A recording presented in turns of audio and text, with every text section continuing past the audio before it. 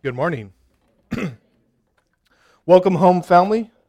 We're so glad everyone's here to worship with us this morning. In February, we started a trek through the Gospel of John. And so now we find ourselves in November, and we are approaching we're in the final two chapters of this Gospel. And so we've traced out through Jesus' life through the gospel, and we've seen his teaching, we've seen his life and his ministry, and last 2 weeks, we have talked about how he went to the cross for us, and today we're going to see how he rose from the grave for us, and how that changes everything. So let's go to the Lord in prayer. Dear Heavenly Father, praise be to your name. For you are good, you are mighty, you are perfect. You are a loving Father. And we thank you that you have given us your word, that the Holy Scriptures exist so that we can open it and know you.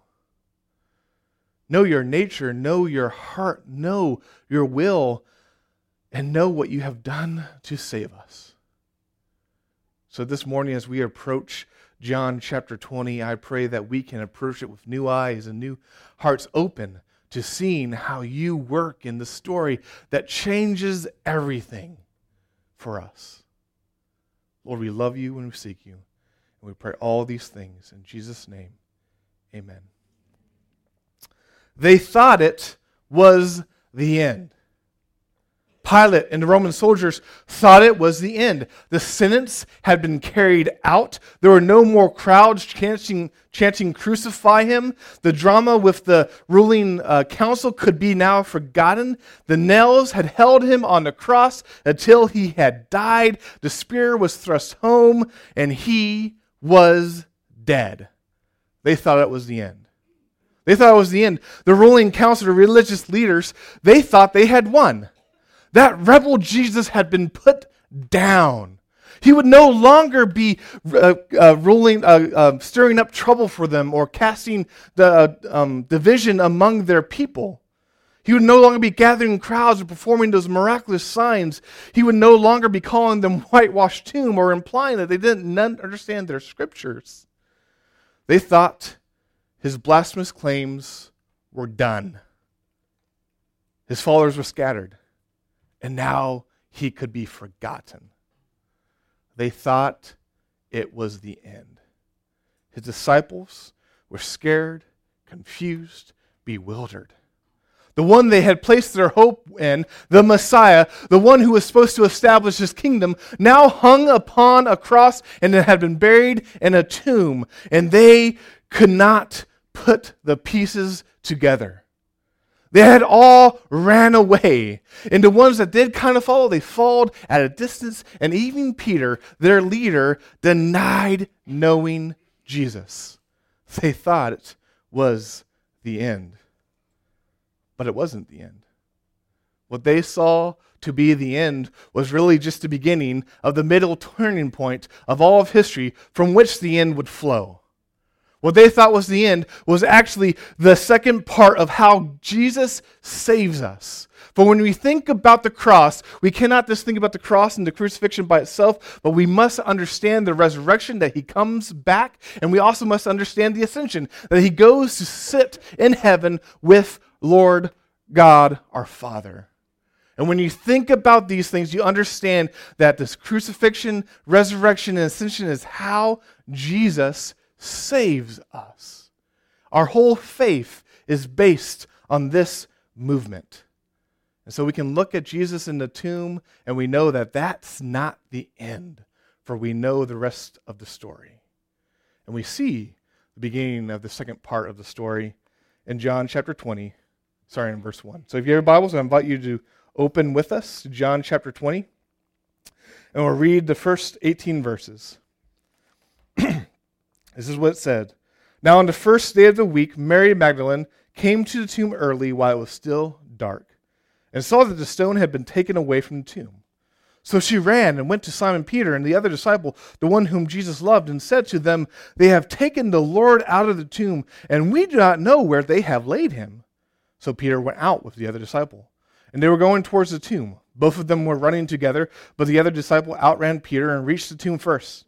And stooping to look in, he saw the linen cloths lying there, but he did not go in. Then Simon Peter came, following him, and went into the tomb. He saw the linen cloths lying there, and the face cloth which had been on Jesus' head, not lying with the linen cloths, but folded up in a place by itself. Then the other disciple, who had reached the tomb first, also went in, and he saw and believed. For as yet they did not understand the scripture that he must rise from the dead. Then the disciples went back to their homes. But Mary stood weeping outside the tomb, and as she wept, she stooped to look into the tomb. And she saw two angels in white sitting where the body of Jesus had lain, one at the head and one at the feet. They said to her, "Woman, why are you weeping?" She said to them, "They have taken away my Lord, and I do not know where they have laid him." Having said this, she turned around and saw Jesus standing. But she did not know that it was Jesus. Jesus said to her, "Woman, why are you weeping? Whom are you seeking?" Supposing him to be the gardener, she said to him, "Sir, if you have carried him away, tell me where you have laid him, and I will take him away." Jesus said to her, "Mary." She turned and said to him in Aramaic, "Rabboni," which means teacher.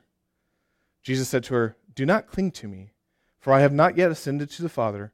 But go to my brothers and say to them, I'm ascending to my brothers and I'm ascending to my Father and your Father, and to my God and your God." Mary Magdalene went and announced to the disciples, "I have seen the Lord," and that he had said these things to her. This is an account of Jesus rising from the grave and how Mary discovers this and tells the disciples. And we see a truth in this account, and that's this: the resurrection radically reorders reality. That is what we see here, is that the resurrection happened, and because it happened, everything was changed. Reality itself was reordered. I said it's radically reordered because when we look at this word radical, it has a number of different meanings, but the most common one is revolutionary. And when you think of a revolutionary change, it's extreme change that changes the existing system in an extreme way or flips it upside down. And that's what the resurrection did. It took the existing system of reality and flipped it on its head. It flipped it upside down. All that we knew was changed in an instant. The resurrection changed history itself. And it was the most radical event in all of history, because reality was changed when Jesus rose from the grave. Death, the ultimate end, the end that awaited all humans, was now conquered. Sin, the punishment that we inherited from Adam and Eve that has been hanging over our heads, it was now defeated.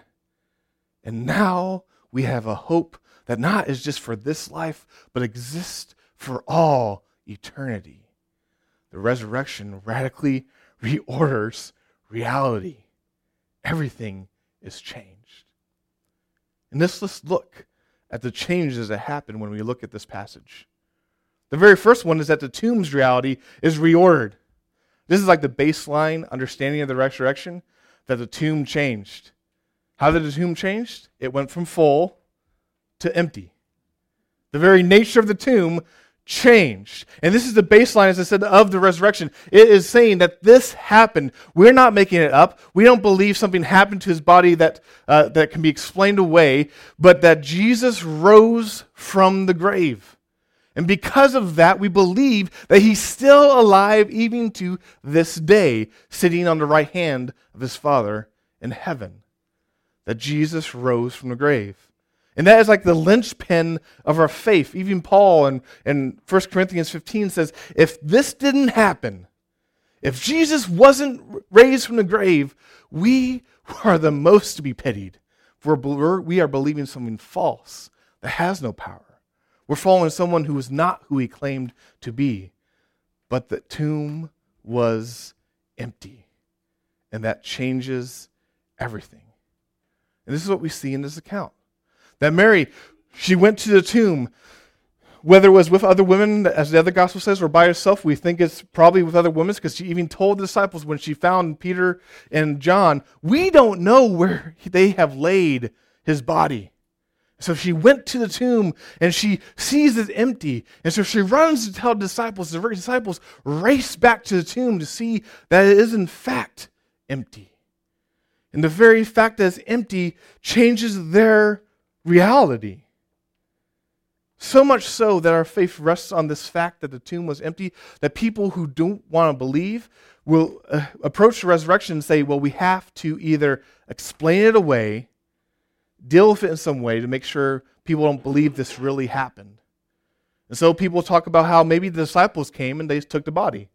They stole the body of Jesus, and he didn't really rise from the grave.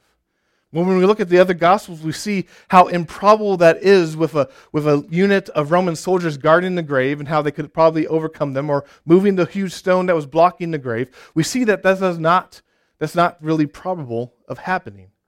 Well, then they'll say, well, maybe Jesus wasn't really dead. And we see how improbable that is, because I think Roman soldiers knew how to kill people, and they did. I mean, it's historical fact that the Roman soldiers were experts in crucifixion. Just a few years before Jesus' time, there was a slave revolt, and they lined the roads with crucified slaves. They knew what dead was. It was dead. And so Jesus truly had died. You can't explain away this empty tomb so easily. You have to come to grips with it.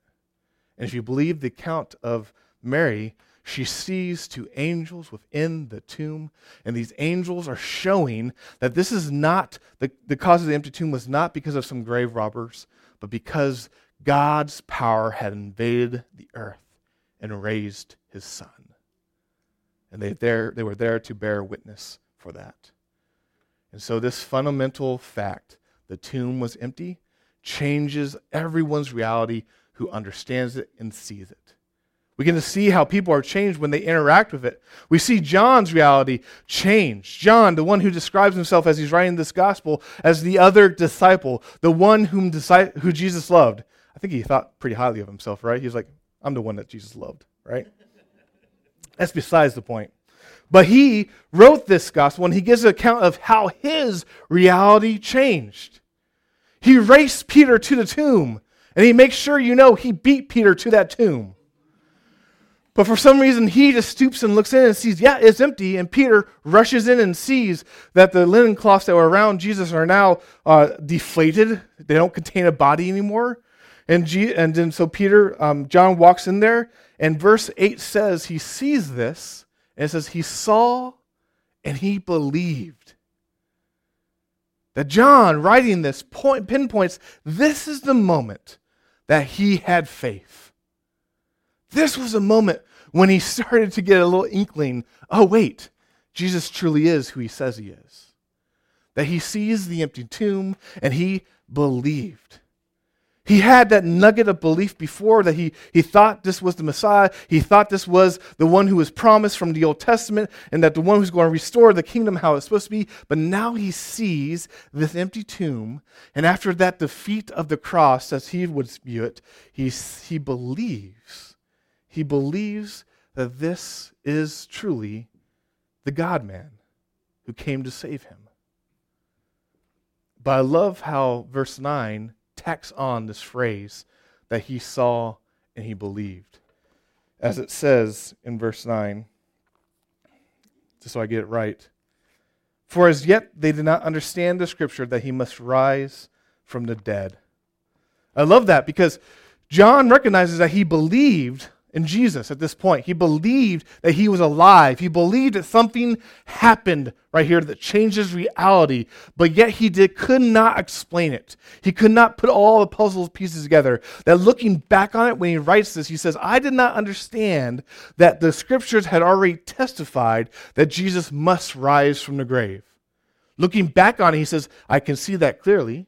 Maybe he was thinking of such passages like Psalm 16:10 that talks about how the Lord won't let his Holy One experience corruption. Or maybe he was just looking at the whole storyline of Scripture, And as he's an older man looking back and says, it's very clear when you study Scripture that the Holy One of God, the Messiah, was to rise again. We don't know, but putting back at this point, when he's looking back, he says, I believed, but I didn't understand everything. And what tremendous hope that gives us. For I love theology, studying God. You might say I am, a class 9 nerd. And I love diving into the depths. And I like having a big head about how much I know. I really do. It's troubling sometimes. I love that. And it's worthwhile. And we need to study hard. But right here gives us hope, because how much we study or how much we know, that's not what saves us. That's not what sanctifies us and brings us to where we're going to be. That we are saved because of what Christ has done. Now, I'm always going to encourage everyone to pick up a book and know what they believe and why they believe it. But that is not where our hope is found. And I love this because even John can point back at this point in his life and say, I believed, but I didn't understand. I believed, but I'm still wrestling with how God is working these things in and how it ties in with Scripture. And how often in our lives are we in that exact same spot? Lord, I believe. I trust in you, but I have no clue how this ties in with what you revealed. I don't understand what you're working here. I don't understand why you're doing this to me right now, but I believe. And that's where our hope rests. Is that it's about what Christ has done, not how much we know about what Christ has done. So John's reality was reordered because the resurrection radically reorders reality. But Mary's reality was reordered as well. We see her weeping. She's mourning. She's going to the tomb, mourning the loss of her teacher, her Lord, her friend. She thought he was dead. The stress of this weekend, you have to imagine, was on her as she watched who she thought was the Messiah, who she had hosted in her home, who she loved, die on the cross. She goes to his tomb and she finds it empty. And she panics.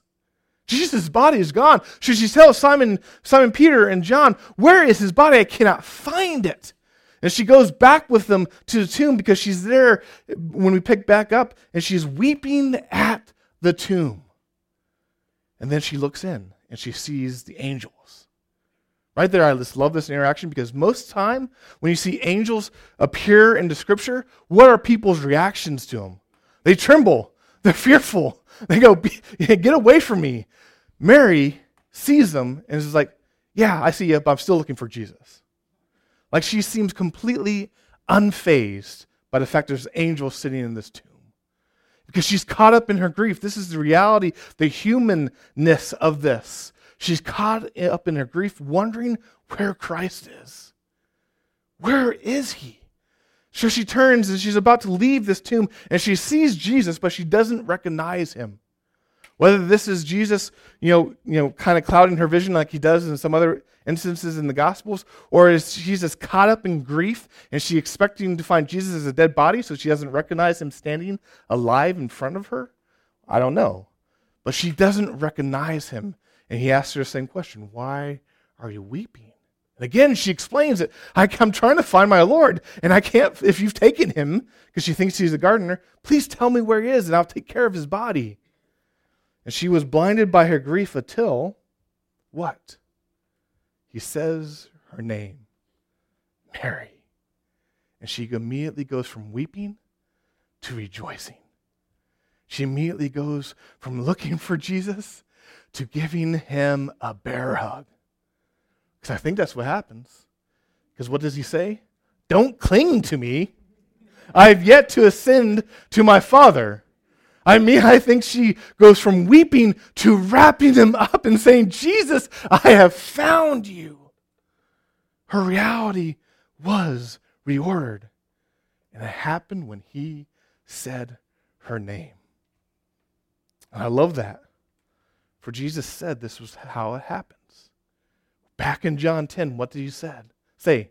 I am the good shepherd, and my sheep recognize my voice. That when he calls his sheep by name, they respond. And here he is, calling one of his sheep by her name, and she responds. She sees him for who he is, and she clings to him, rejoices with him. And that same powerful truth is true for each one of us.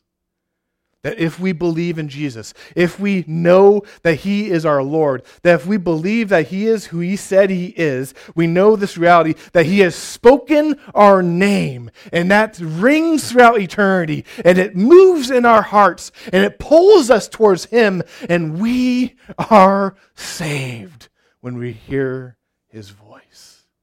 That if you are a believer at this point, it is because he spoke your name and you responded to it. He called you home. What a powerful thing that is, and how it changes us. We see it change Mary. She goes from weeping to rejoicing, but furthermore, she goes from thinking there's no hope to becoming an evangelist as she runs back to disciples and she shares this truth with them. Our Lord is alive. He has risen. And she tells them everything he told her. I love this because her reality was reordered, and now she is an evangelist. And just a side note, I found it very interesting that Jesus chooses to use women as his first evangelists in this world. That he's speaking to this purposefully, saying, I'm using every single person who calls upon my name and believes in me. Everyone is useful for spreading my good news. And so he has Mary run and tell the disciples, and her whole reality is reordered, just like ours is when we come to know who Christ is. But that's not all. All of the disciples, every believer's reality is reordered. As we see when Jesus speaks to Mary and the message he gives to her to tell the disciples, we see how he changes their position. I love how he tells her, when you look at his words, if we just repeat what those verses said, he tells her, if I can find it really fast, go to my brothers and say to them, I'm ascending to my Father and your Father, to my God and your God. I love this. When he tells Mary, go to my brothers. Right there, he's showing how he's reordering the position. They're now his brothers. Then he says, go to tell them that I'm going to ascend to my Father and your Father. 108 times in the Gospel of John, Jesus calls God Father. The vast majority, about 70 sometimes, he calls God the Father. 20 sometimes, he calls God my Father. One time, he calls God your Father when talking about disciples. And it's right here. He's showing that him being alive, him being raised from the dead, changes their reality. That they had went from just being followers or believers, but now they're incorporated into his family. That they can now claim that the Almighty God is their Father. That they have a personal relationship with God through Jesus. That they are changed, their position is changed. That they have gone from sinners to saints. That they have gone to rebels to sons. They have gone from the fatherless, or more dramatically, from having the devil be their father, to now being able to call upon the Almighty God, their Father in heaven. Their position had changed. They're brought into God's family. And that same is true for each and every one of us if we believe in Jesus. That our position is changed. For before Jesus, we all were going our own way. We're all trying to seek our own path for life. Before Jesus, we're trying to prove ourselves by our own merit. Before Jesus, we were dying in sin, and that's where we were destined to be. But yet Jesus comes and he saves us. That if we believe in him, he takes us out of the kingdom of darkness and pulls us into the kingdom of light. He takes us out of sin and makes us, declares us, and then fundamentally changes us so that we're now saints. People who can follow him, who are going to live for him. He changes us. When we believe in Jesus, our position is reordered. Our reality is reordered, just like the disciples' reality was reordered. Why? Because there's a fundamental, just baseline reality that changes when Jesus rises from the grave. And it's the fact that the power of death is overturned. Before Jesus rose from the grave, all humans faced the executioner's blade because we're all going to die, and we're all going to die apart from God. Death was the curse that happened from the garden, that we had that awaiting for us. It's one thing that was assured. We can count on that. What's going to happen? We're going to die, and we're going to be taxed. Death and taxes, right? That's the things we can count on happening. And right here, Jesus rising from the grave changes reality. Death is overturned. For when Jesus rose from the grave, he vindicated himself. He showed that what he spoke before and who he was true. He conquers sin. He conquers death. He conquers the devil. Everything is conquered. He proves that he is victorious once and for all. But also the resurrection promises us a future, a new life right here, right now, and an everlasting life in the world to come. Jesus rising from the grave is fundamentally different than any other people he brought back from death. For we read accounts about how he spoke words and would heal from a distance, and a little girl would wake up. How he called forth at Lazarus and said, "Lazarus, come out of the tomb." And Lazarus came out of the tomb. He raised people from the dead. So what's different about this is because when he is raised from the dead, he is not going back to the grave. Everyone else that he rose from the dead went back to the grave. But Jesus did not. And I think that's the significance of John pointing out the linen cloth that would bound Jesus. It's only mentioned twice in the Gospel of John, once with Lazarus and once with Jesus. And it's different in how they're mentioned. With Lazarus, Jesus says, "Lazarus, come forth." And Lazarus kind of comes hopping out, covered in his linen cloths, tied and bound. And they have to go up there and unbound him from these cloths that tied him. And he would use those later, probably not the same ones, but he would you need his linen cloths, the grave clothes, again. But when Jesus raises from the grave, they go in there, and it seems to indicate from the scriptures that the wrappings around his body were just kind of deflated. And that the one around his head was kind of taken off and just rolled up and put to the side, almost as indicating, I have no need for this anymore. And something fundamentally different happened here. That he just kind of evaporated through these grave clothes. Just kind of like how he'd walk into some locked rooms later in the Gospel of John. He is now in his glorified human form that defies our expectations, and he will never see death again.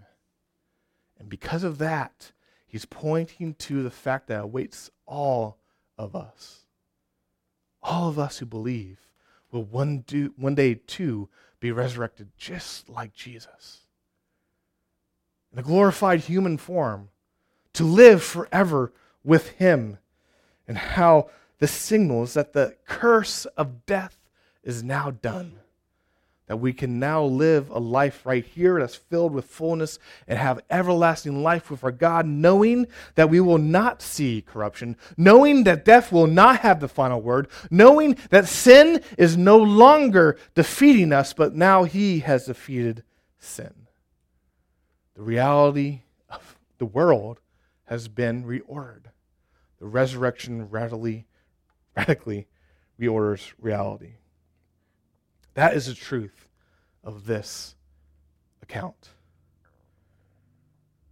And it gives us hope. A hope that is unique to the Christian faith. As a pastor, I'm invited in on some of the most joyous occasions of people's lives, performing weddings. And I'm also invited in some of the most hard times of people's lives, performing funerals. And both of these opportunities you can see as a chance to share the gospel and the good news, because a wedding is an illustration given to us by God that explains the gospel. But at a funeral, you get to speak a hope when people are actually listening.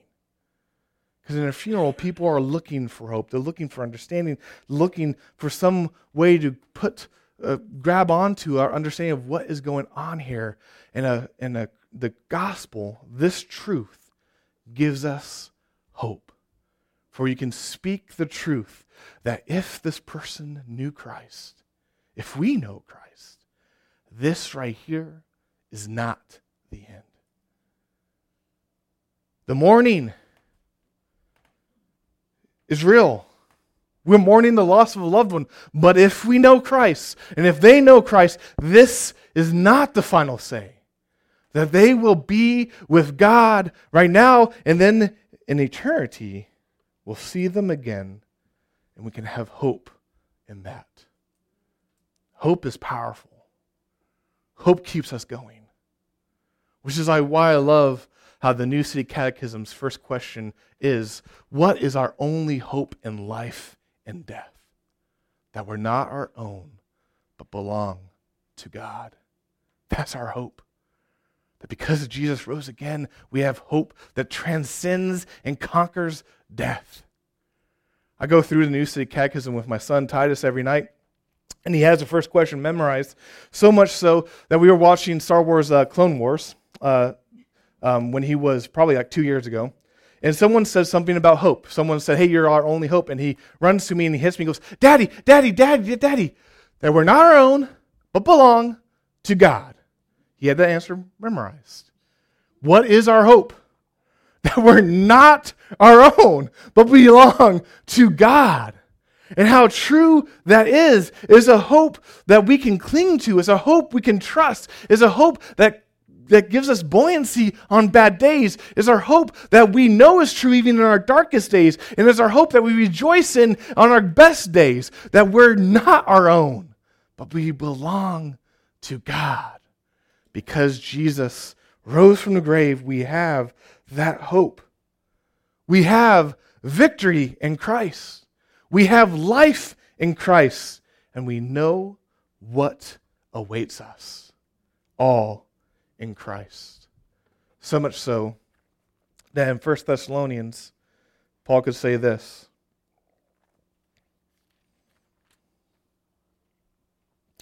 But we do not want you to be uninformed, brothers, about those who are asleep, those who have died, that you may not grieve as others do, who have no hope.